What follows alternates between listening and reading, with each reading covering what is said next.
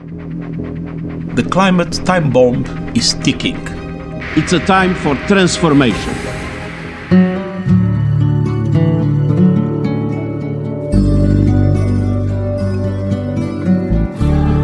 The Sustainable Hour. For green, clean, sustainable Geelong. The Sustainable Hour. Welcome to the Sustainable Hour. We'd like to acknowledge that we're broadcasting from the land of the Wathaurong people. We pay tribute to the elders, past, present, and those that will come, that will earn that honour in the future. We acknowledge that we will never have climate justice until we have justice for First Nations people in this country. We also acknowledge and hope that we realise the value in channeling the ancient wisdom that they acquired from nurturing their land and their communities for millennia before they were invaded. Can you believe that Australian taxpayers pay more than $22,000 a minute in subsidies to the fossil fuel industry? The upcoming federal budget will reveal whether the Labor government will continue the addiction to coal, oil and gas. Let's be clear, a gas-led recovery is a hangover from the previous government. Gas is a climate disaster. It is 86 times more potent than carbon dioxide, so more gas equals more climate destruction. The federal budget shows us what the Albanese government prioritises, what they're funding and what they're not funding. Australian public money should be spent building a future where we all thrive in a safe climate, not spent propping up the industries that are fueling the climate crisis. If Australia exported renewable powered products and services, we could create almost 400,000 jobs and add $89 billion to the economy by 2040. So here's our message for the Albanese government for this federal budget. Don't give any more money to coal, oil or gas. Sign our No New Coal and Gas petition and stand up for our renewable future. Whew, there's someone in a hurry, and good on her. I mean, good on ACF, the Australian Conservation Foundation, for putting out a petition now saying a responsible government should not be using our public money to keep funding the fossil fuel industry. I mean, what are they thinking? Funding climate fuel floods, devastation and destruction for communities in Queensland and New South Wales and so on, all the different things we're seeing. The government needs to stop spending public money on fossil fuels. Says now also in a very clear but fast language, the Australian Conservation Foundation, which is an organisation with 700,000 members. And the petition they've put out with the title End Coal and Gas in Australia has so far had 14,000 people who've signed it. There's still a way to go. I mean, why hasn't every single member of ACF, the 700,000 Australians, signed this petition already? But that can come, and hopefully with you adding your name as well. We'll put the link out in our podcast notes on climatesafety.info. And speaking of petitions, the same goes for the new Letition that's out. We've entered a new month, and that means there's a new Letition out. A Letition, if you don't know what that is, that's a new invention coming here from the Geelong region. It's a mix between a petition and sending a letter. So that's why it's called a Letition, where you send a letter to your local MP, but it's done in an organized and synchronized way so that it works a bit like a petition. There's knowledge about how many letters have been sent. And the idea with that is to create even more pressure and create a bigger impression, you could say, on the politicians so that they make the right decisions and know what the community is thinking. And speaking about the community here in Geelong, there are 3 important meetings in this regard coming up, and it would be good to see a strong appearance there of anyone who's concerned about climate, because as we know, a large turnout is what's noted whether the community cares about this. On Saturday, the city of Greater Geelong is organising a net zero forum about how we are going to reach that net zero target that the council has set up for Geelong by 2035, which is only, let me count, 12 years from now. And that's about developing a way where we as community come together and work with greater level of collaboration. The registration has closed for that meeting, but then on Wednesday, the 10th of May, is the launch of this report, which The Real Deal has created with more than 200 interviews with local residents here in Geelong. Interviews which highlight the different issues that people are concerned about and which the politicians need to hear and to act on. It turns out it's very much about the cost of living, energy bills, about the climate impacts on housing and flooding and so on, and even the mold that we are experiencing from the climate impacts in our community. 10th of May, Wednesday, there's a free Thai curry dinner served from 6 p.m. and then the event begins at 6:30. It happens at Cloverdale Community Centre in Corio, and registrations there are essential. The link, we'll put it out in the podcast notes. And then on Thursday, the 25th of May, 2 weeks later, that corporate lawyer who's got this great idea that we should add just 11 important words to the corporate law, section 181, about the director's duty, and who we interviewed in the Sustainable Hour just a couple of weeks ago. He's now coming to Geelong to speak at the Geelong Library at 5 p.m. on Thursday, the 25th of May. You'll be able to register for that. It will open this week at the website supportthecode.au.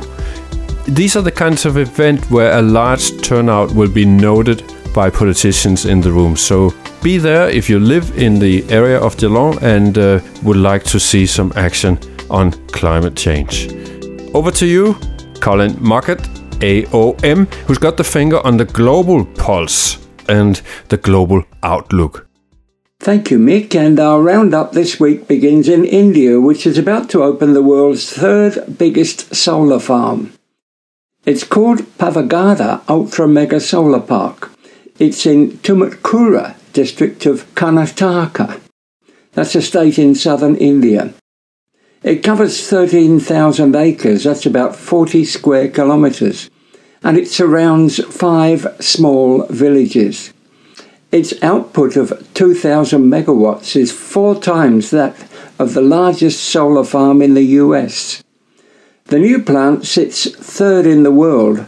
First is another Indian installation, the Bhandra Solar Park in the north of India, and the second and fourth places are both in China. The new mega park has the potential to be expanded to become the biggest solar farm in the world, and India has other installations in the pipeline. And once again, it demonstrates how far behind Australia is in the world's efforts to decarbonise, despite our obvious sunshine advantages. To Europe, where there was further proof of this, if any was ever needed, last week a new network of cables under the North Sea was unveiled. It's called Lion Link. This installation links the UK and the Netherlands with a number of offshore wind farms. It's being called the world's largest multi-use electricity power line, and it will boost energy supplies enough to power millions of homes in both the UK and the Netherlands. The cross-border electricity line will be the second of its kind in the world, with the first having been built by Germany and Denmark. However, Lion Link will be able to carry more than 4 times the amount of electricity that one does, making it the largest of its kind in terms of capacity anywhere in the world.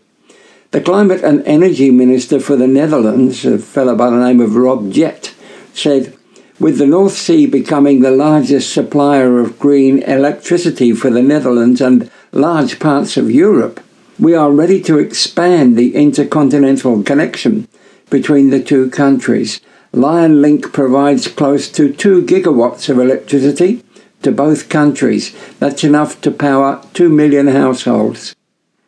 And that fits in nicely with 2 new reports that were released simultaneously in the US and the UK.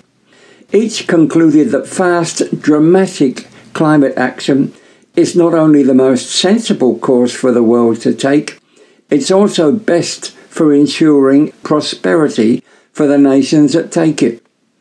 The first study, released by the US's Renew Economy, found that the best path for the global economy would involve rapid cuts to climate pollution.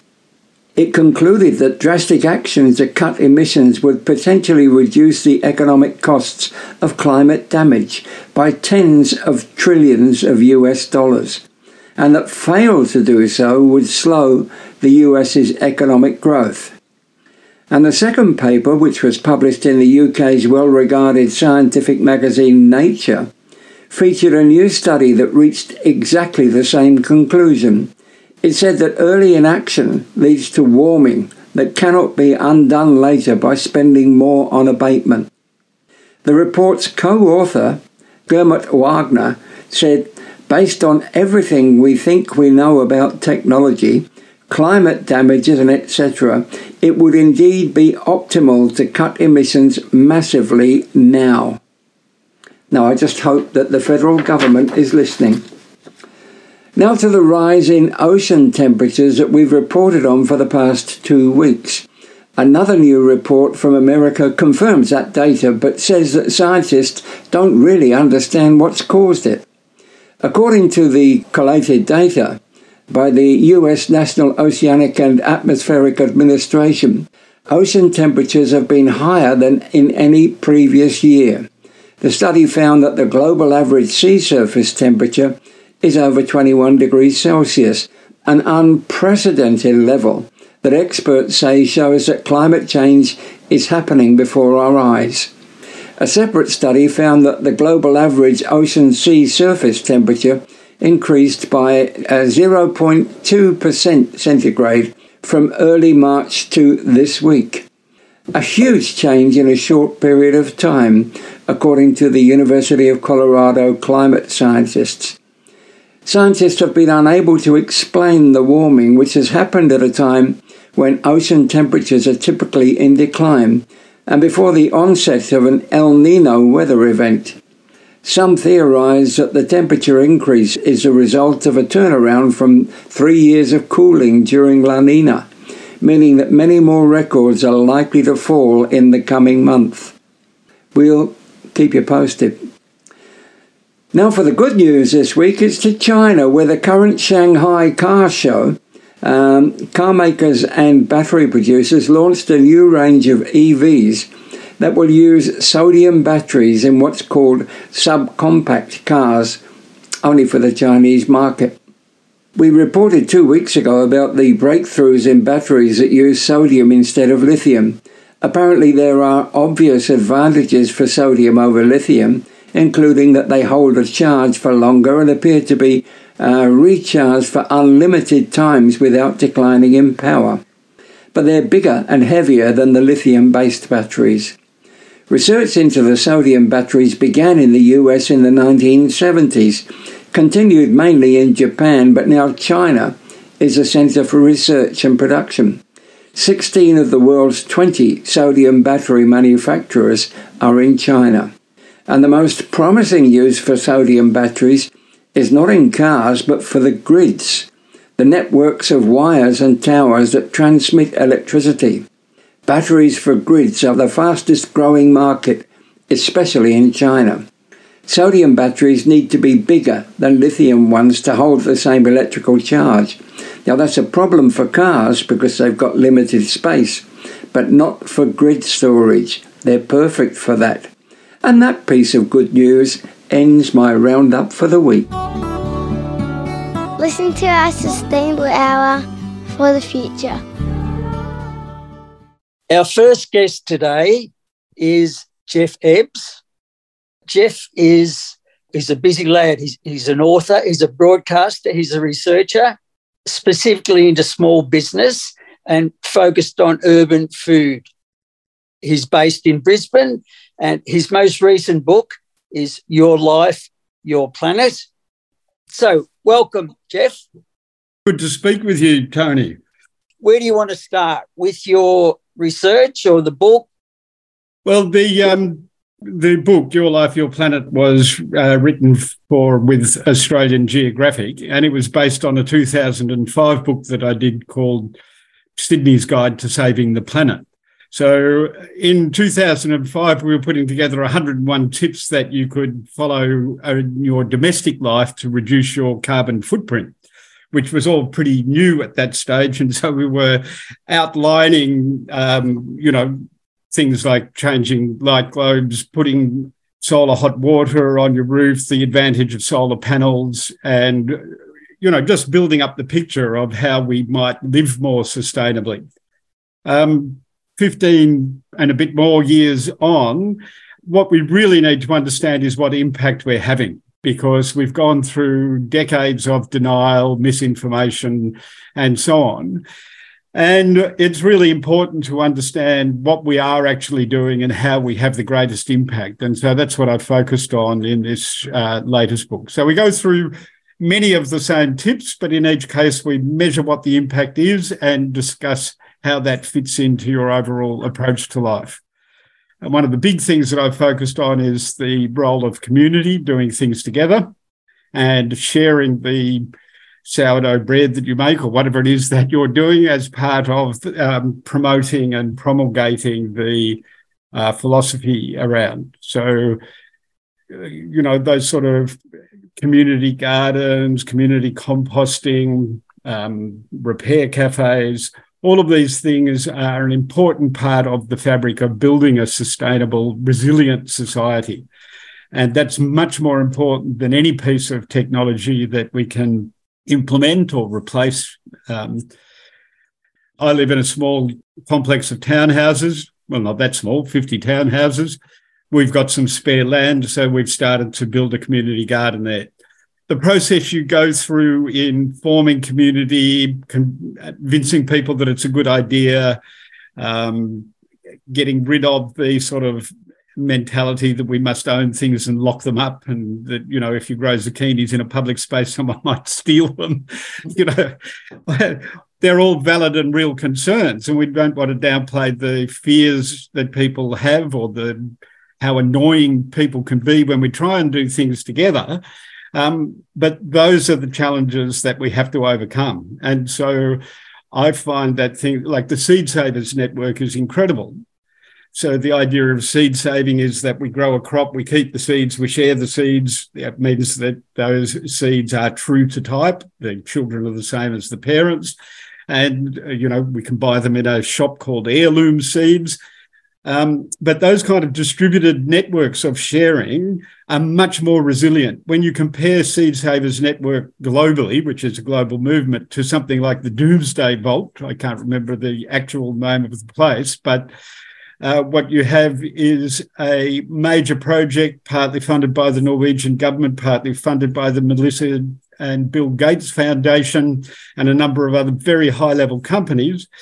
Their aim is to store 10% of the world's food stocks, to store seed for 10% of the world's food crops in a vault under the ice in an island near Iceland. Now, recently, because of global warming, some of the ice started to melt and water dripped into some of the electronics, storing this incredibly huge, expensive refrigerator that's supposed to save us all in the future. Those kind of concentrated technological solutions might be amazing, might be fantastic, might be able to do some good things, but they can't replicate what hundreds of thousands of people sharing seeds in little paper packets can do. And I think that, to me, is the essence of what we're talking about. Absolutely. Now, you're also a broadcaster. What does that look like when you... When we met yonks ago, I was working for Byron Bay FM in Byron Bay, and producing a show called The Generator, which was mainly about the politics of energy. We're still trying to end coal and gas in Australia now. We're still battling the arguments that fossil fuels are doing less harm than digging up lithium or whatever we need for renewable batteries. The content of denial changes, but the recipe is still the same: misinformation from people protecting their vested interests. So in hindsight, what we were reaching for when we came up with the name, the generator, was probably power plant, because me with my energy, politics of energy, and someone else who wanted to put a gardening show were sort of jammed together in the same hour and, tried to combine our passions. And so I'm more or less doing the same thing 20 years later, but in Brisbane's 4ZZZ. So I participate and contribute to a show called Eco Radio that's been going for 45 years. So, I do some segments that are a bit sort of philosophical and about the existential crisis. That's called The Cage. So I sort of, let my hair down literally and speak from the cage. And then other segment called Grow Up, which is just about, what you need to do in the garden this week. Well, it's time to grow up. Yeah, terrific. We had a similar thing during COVID, was the tunnel. The tunnel. Okay. Yeah. Yep. Interesting how we head underground when we're dealing with existential crisis. I'd say the courage is subterranean, and down here I reflect on what's going on up there. So I guess the tunnel had a similar. You were like, Geoff, I think with the story that you're telling us, that you like the story about why we talked about the tunnel. It actually it's about what happened during the Second World War, when Hitler was trying to bomb people into fear and into giving up in the war. So people met in the underground stations. They went underground.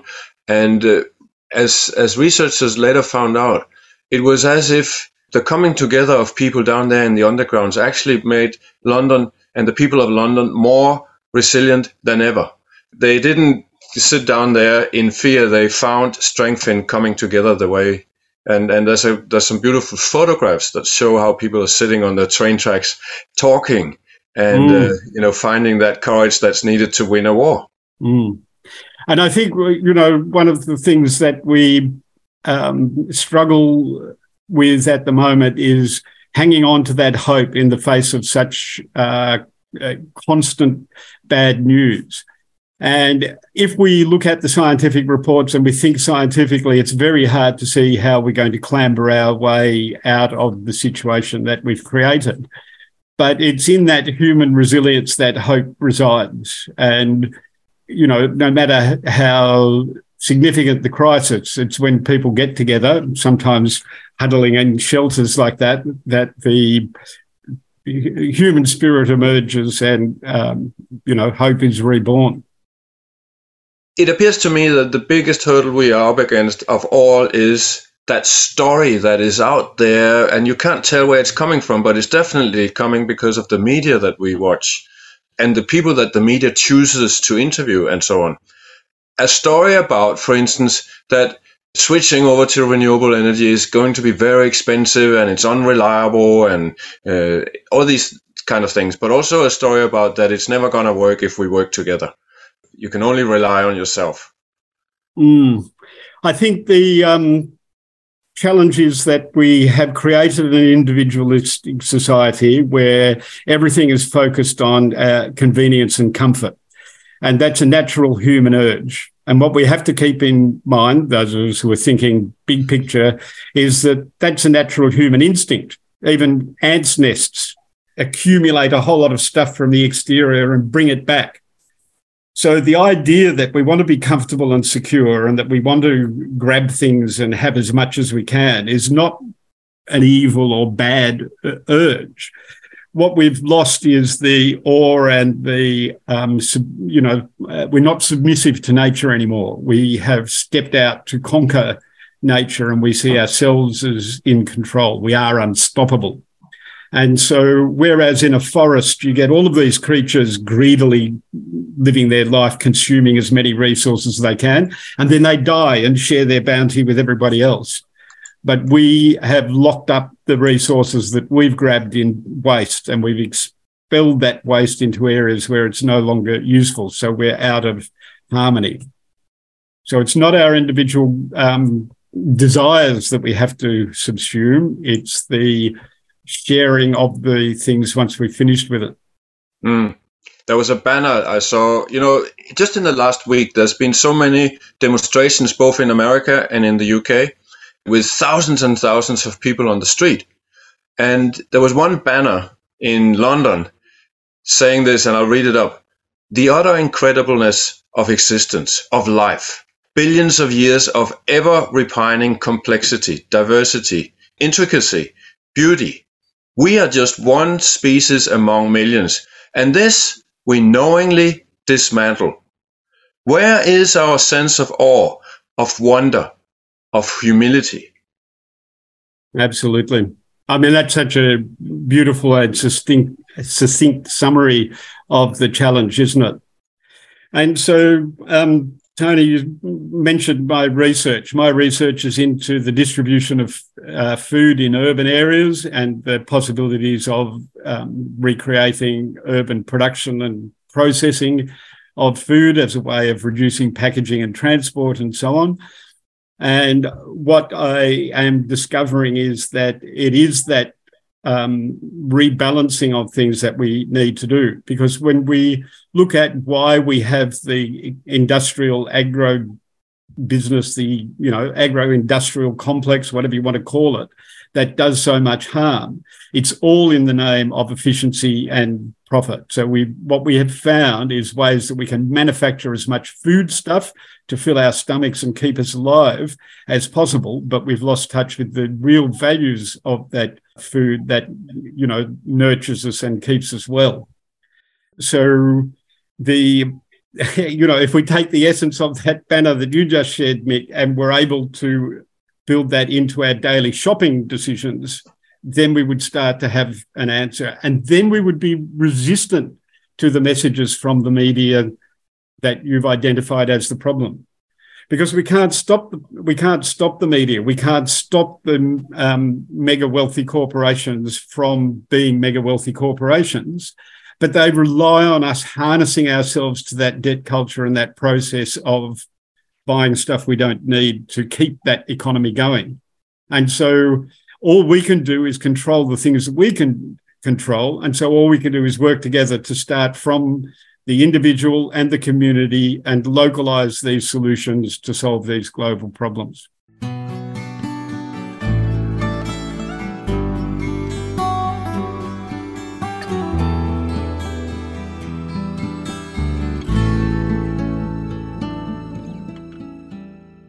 Geoff, one of the best food projects that I've come across in my research is something in Brisbane, and that's Food Connect. What are they up to of late? I've lost contact a bit with them. Okay, well, that's quite an incredible story. Food Connect started about 20 years ago as a basic food sharing, food box business, providing, food grown with care to customers.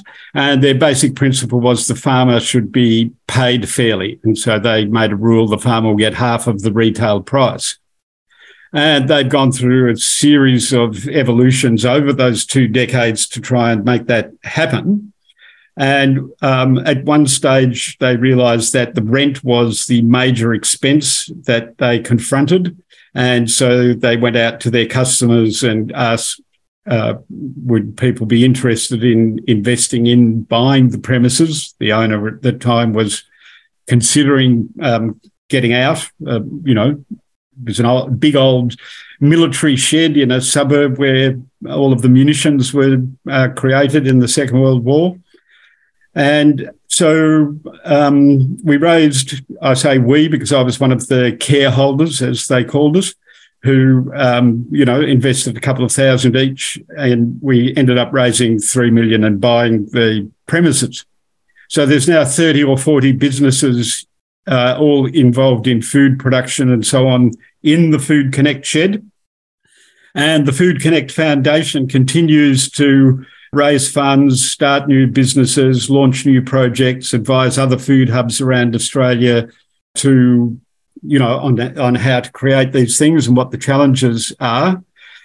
So the Food Connect, and full disclosure, I'm on the board of the Food Connect Foundation, so I'm not trying to hide that. So the foundation is currently advising a group in Tasmania on setting up a food hub and some of the challenges that involves. One of the major challenges was that the original Food Connect model of going and picking up food from farmers, taking it to a central warehouse, putting it in boxes and sending it to customers was really an attempt to try and replace the whole distribution and retailing business. So it was trying to do everything that wholesale, all of the middle people, the providores and so on, right up to the delivery of a box of fresh food to someone's door. And that was actually too hard. You know, as Red Tomato in the US said when they went on the same journey, you end up concentrating on rubber and concrete and not on food. So the infrastructure and the need to feed that infrastructure drags down the whole system. And so a group of people, from that business are exploring different models of how to replace that bit of the business. And in the meantime, hundreds of food box delivery services have emerged, each with their different focus. There's one called muscle food, which is just for people who want to get big muscles. And there are other ones for people who are allergic to different types of food. And, all of those businesses have different ethical and moral frameworks. Most of them are just purely in it for the money. But what that means is that piece of the puzzle isn't necessarily where someone trying to solve the food problems should start. So probably a bit of a longer and more detailed answer than you expected, but it's evolved considerably over the 2 decades, I guess would be the one-line statement. Yeah, that's incredible. That's really so much community development has germinated from that one idea 20 years ago. Well, speaking of germination, there's one project which we call the Food Connect Stone Mill, and that is that a pair of young farmers from, I think, southern New South Wales built a granite mill for milling grain. And it's specifically designed to be able to mill grain of different sizes and types, so it doesn't matter whether it's a high protein or a low protein grain, and it's been put in a steel framework. A lot of the old traditional mills were put in wood, but because Brisbane is in a humid climate, if you have a wooden frame for your mill, you have a lot of moisture, and that upsets the, it means the flour comes out damp and clumpy. And so currently that project is being handed over to a group of Indigenous food producers who are working with native grain growers to try and develop a distribution network for a mixture of native grain and locally grown organic grain to feed the market for, bread, pasta and all of those other products that rely on ground up cereal. And, that's just one project. Yeah. Okay, thanks, Geoff. We'll get you back on it later on the show to round off. Our next guest today is, and you mentioned repair cafes, Mended Oz. Now, the initials that is MIA, and the only MIA that I knew was missing in action. And I can assure our listeners that these two are not missing in action. So, Karen and Danny, thanks for coming on. And tell us about MIA and what you guys are up to. Well, thank you, Mick and Tony and the Sustainable Hour for having us on. And Geoff's interview has been a great segue into repair cafes and repairing, right to repair, and that's where we are active activists, retired activists, beating the drum as much as we can, peacefully, of course, around those topics. We started probably back over a decade ago now in our local community. We probably were activists then. We didn't realise it, but we were trying to get a repair cafe in the local area where we were living at the time. And we were having no success.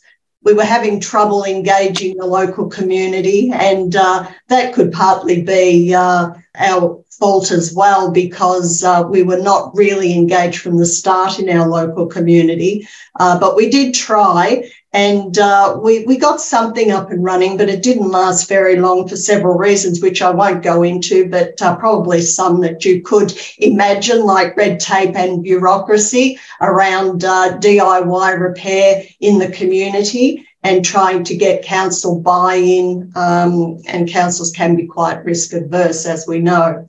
So we decided to then, brand ourselves as Mended Australia, MIA, or Missing in Action, and off we went to tour around repair cafes that we're establishing, and we had experience ourselves in establishing one, but also we were able to assist when we did go around to these repair cafes, because we are fixers ourselves, myself, textiles, and Danny, electrical, mechanical, fixing of things. And, we got well known.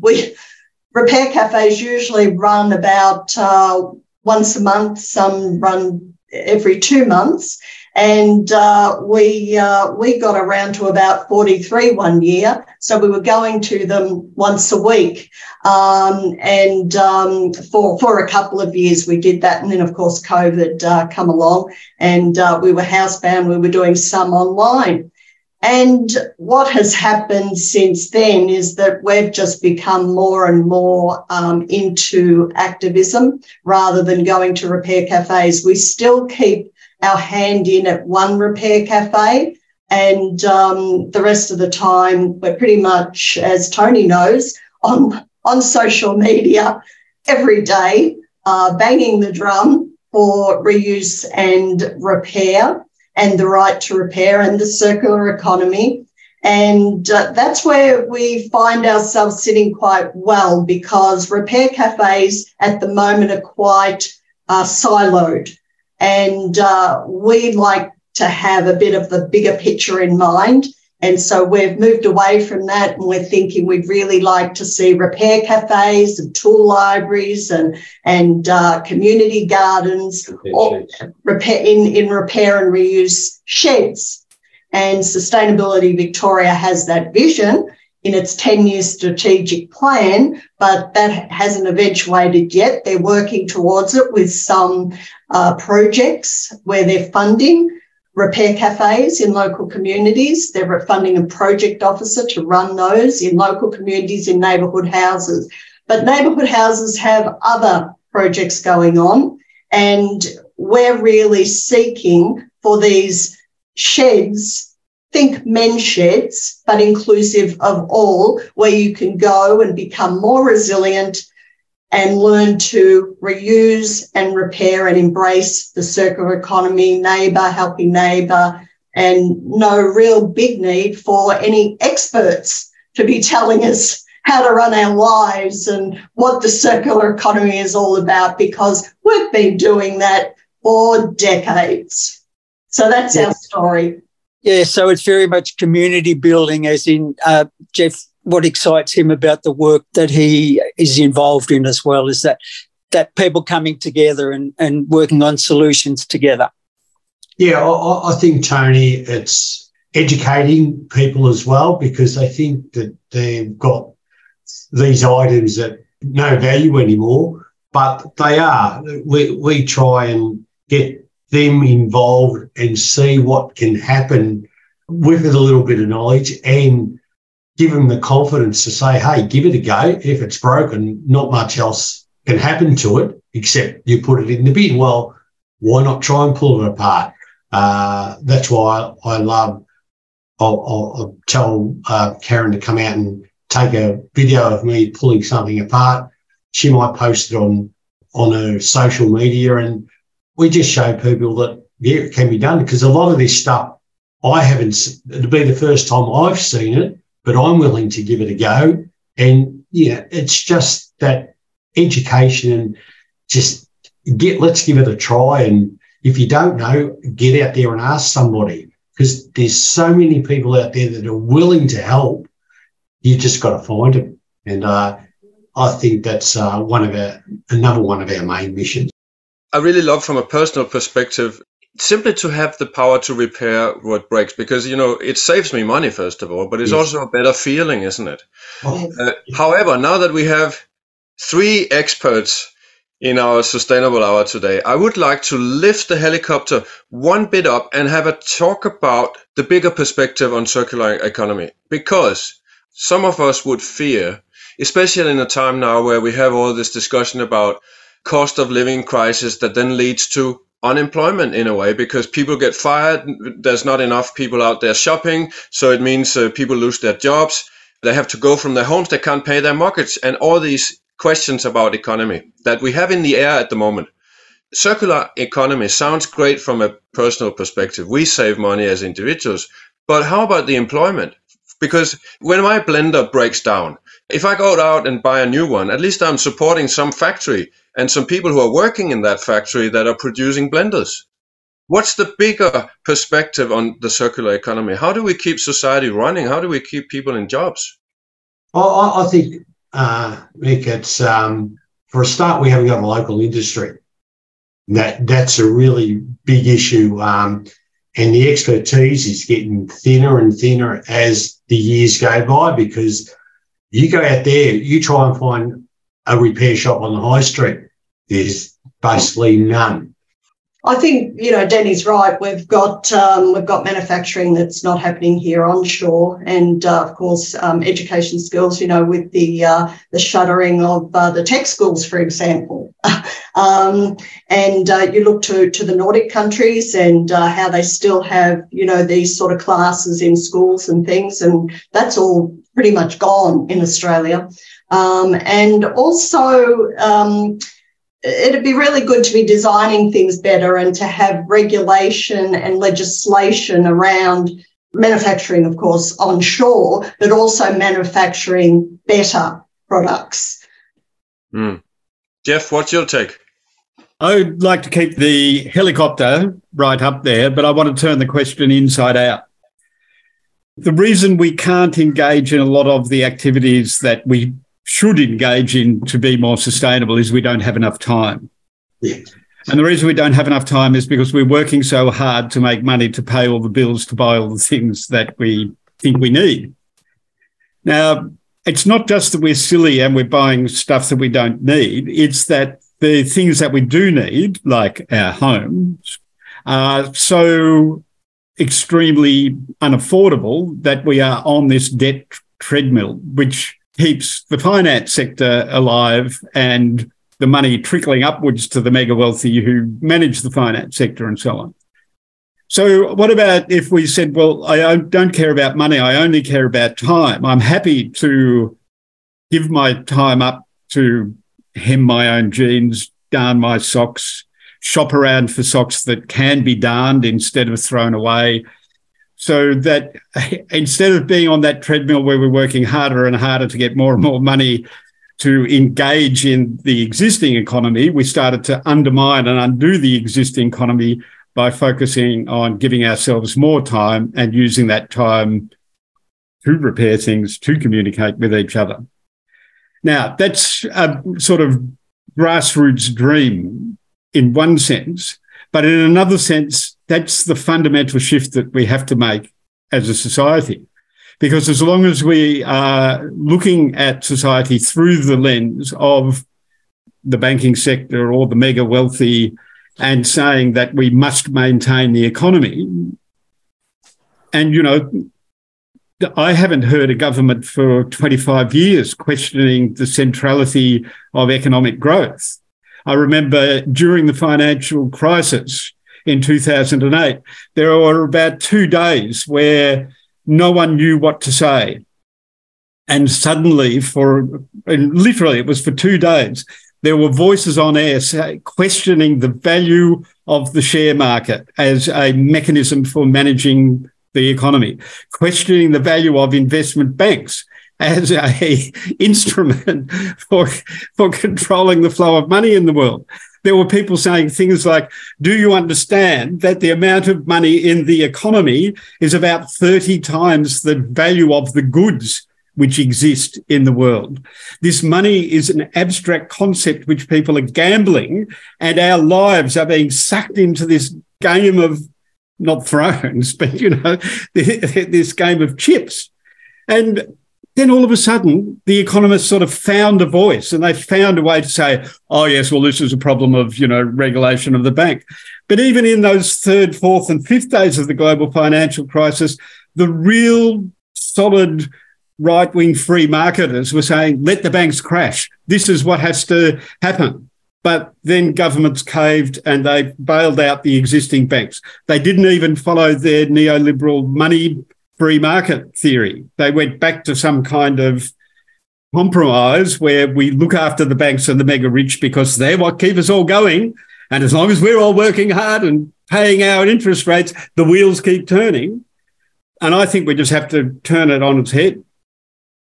Yes, I think that's so relevant, Geoff, because I've always said all along I could never understand why we've got this adverse at the minute down here in Victoria about all these gambling ads, right? It's such a big blight on society. Yet for decades and centuries, they've had this big financial con where we've got to put all our money into the financial stock market, which is a big gamble for everybody anyway. We need the rest of the community to understand that it's only there for one person to make the rich richer. Well, it's unfortunately he's dead now, but a fellow called Dave Graeber wrote a book called Bullshit Jobs and another book called Debt. And, he's a serious academic. He was also one of the founders of the Occupy movement, so Occupy Wall Street and Occupy Seattle. And he provided a lot of the intellectual theoretical background for those movements. But essentially what he says in the book Debt is that until some pre-Roman times, and my research indicates it was really in India, until a certain point in human history, the banks were more or less facilitators of the market. So, people came to market on a weekly basis or whatever and traded, and there needed to be some kind of banking system to enable trade. But whenever there was a crisis, a fire, a plague, a flood, the governments would open the granary and open the treasury and say to everyone, take what you need. We're cancelling all debt. We're all going back to square one. Society is going to start again once we've got through the crisis. And then after that point in history, the financiers said, no, you owe us $10 billion. After the crisis, you will all have to start working again to repay the debt. And that was the point in history where money took over from wisdom in governance. I haven't done enough research to question that. But if you go to his other book about bullshit jobs, the point that he's making is we are now working to keep the wheels of the economy turning, not to actually feed and clothe ourselves. So we follow each other around with clipboards measuring each other, and we even follow the people who walk around with clipboards measuring other people. We follow them around to measure how much they're measuring. We're creating all of this work to understand how fast the wheels are spinning or how long it will be before the cogs wear down on that wheel. And it's all of this fictional, abstract nonsense. So, how is it how come we get it and so many other people don't get it? Yes. Good question. Well, I think it goes back to the observation that even ants go out of their nest to collect things and bring them back centrally. It is instinctive, not just in a human instinct, but it's the nature of life to create order and organise things. In chemistry, we talk about energy levels. And so if we allow a chemical system to run on its own, it will run downhill. Entropy will dominate. And the basis of the Gaia principle is we can tell whether the planet's alive or not, because if it's not alive, it will look like a lump of rock. When you look at Earth from outer space, there's all of this fizzing and bubbling and chemistry going on. There must be life there to concentrate that energy. And so it's the nature of life to want to do the kinds of things that money does. So we've invented money as this abstract way of summing up how energetic is. But what we've done is we've lost touch with the reality. We've lost our awe for nature. We think that the fizz and bubble that we've created through all of this activity, we think that is reality. And we now live in a time where I call it the realm of the screens. So we have now entered the realm of the screens where, for many of us, what happens inside our phone or on the other side of that screen is more real and more important than what happens outside us. You can now buy a virtual Gucci bag, which is more expensive than buying a real Gucci bag. Why? Because people care more about how they are dressed inside the metaverse than they care about how they are dressed in the real world. So it's not some evil monster who's making us do this fizzing and popping that's unreal. It's actually our own fascination. It's our own love of the new and everything. And so when we talk about how do we live sustainably, we really need to think about how do we calm ourselves down and start to appreciate the taste of a fresh pea compared to the taste of a salted caramel choc-coated ice cream. But, Geoff, isn't it, we'll use gardening, but aren't we fed all this stuff by the multinationals, government and all that to do exactly that and buy that Gucci bag? Yes. But when you go and knock on the door of the evil empire, there's just a man in a funny suit behind a screen with a microphone. There are only humans. There is no them. It's not them and us. It's only us. Because we are all us. So, yes, some people are driven by greed. Some people are bullies, Some people are horrible people. But there's no one that we can go to and say, oh, could you please get rid of all of the bullies for us so that we can live nicely? Because when you do that, you create another set of you empower someone else to be dominant, and then they become the bullies. So who polices the police? This is the problem of civilization. We have to actually take responsibility for ourselves. We have to go back to those basic philosophical things that we live in a moral universe.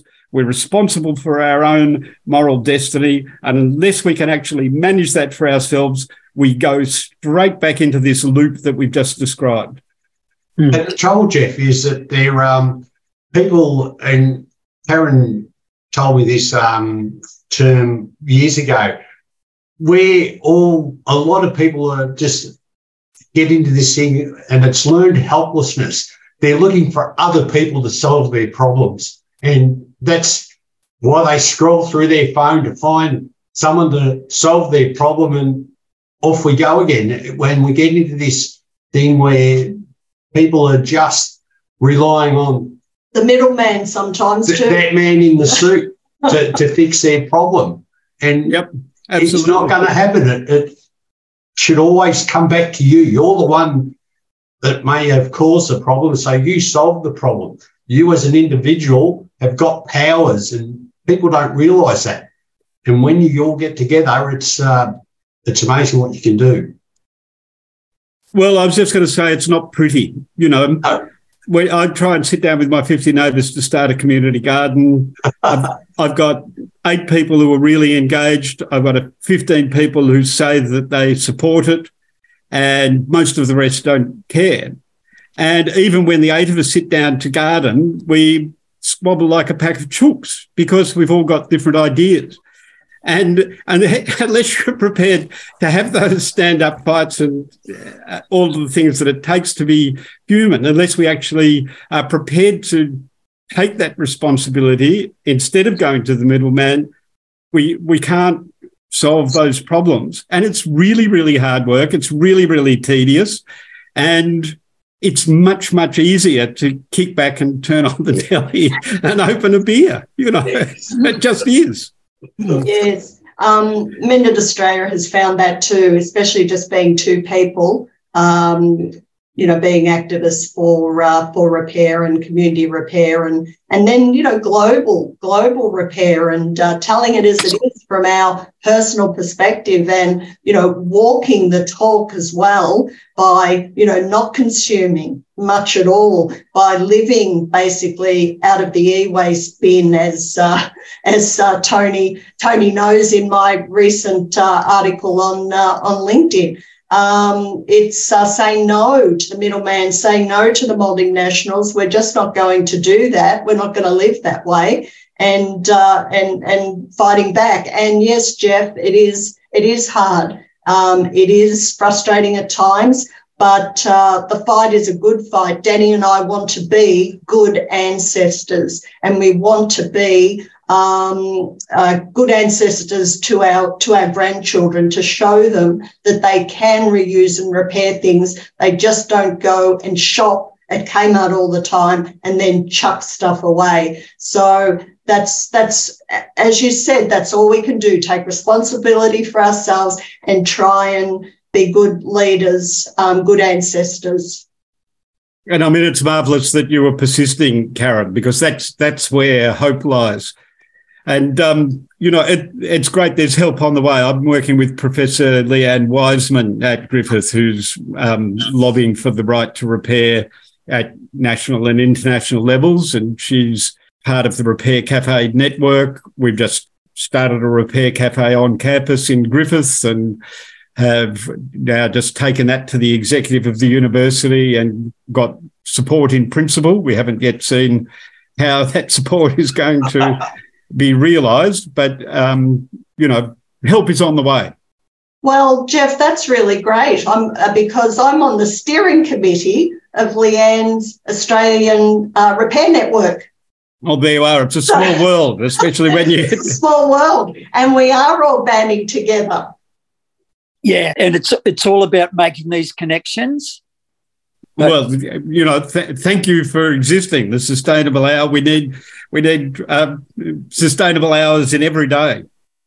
We need people making connections, and that's something that Mended Australia has been trying to do. We mightn't be travelling around to all these repair cafes anymore, but on social media, we are really trying to make those connections, and we tag a lot of people in, and we have been denigrated for actually tagging certain people in, but we keep persisting because somebody just might sit up and take notice. And if they don't want you tagging in, they can block you. Exactly. And I'll give you the mail now that I know there's one person that's certainly following you and very enthusiastic about what you're doing and been given hope by it as well. So, and that's me. Oh, thank you. Thank you, Tony. Well, we've been, if we may return that, we've been buoyed by your straightforwardness to engage and not be frightened or fearful of who's watching. Can I just say, I found it amazing. Karen does fantastic social work, and I've just flabbergasted that the people she's been able to bring into our network all over the world.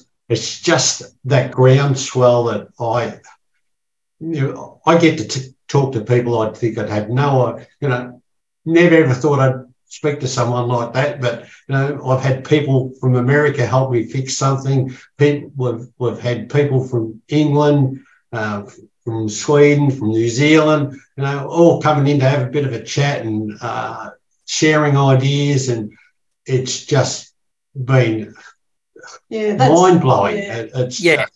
I think more and more of us are realising that it's not about accumulating stuff.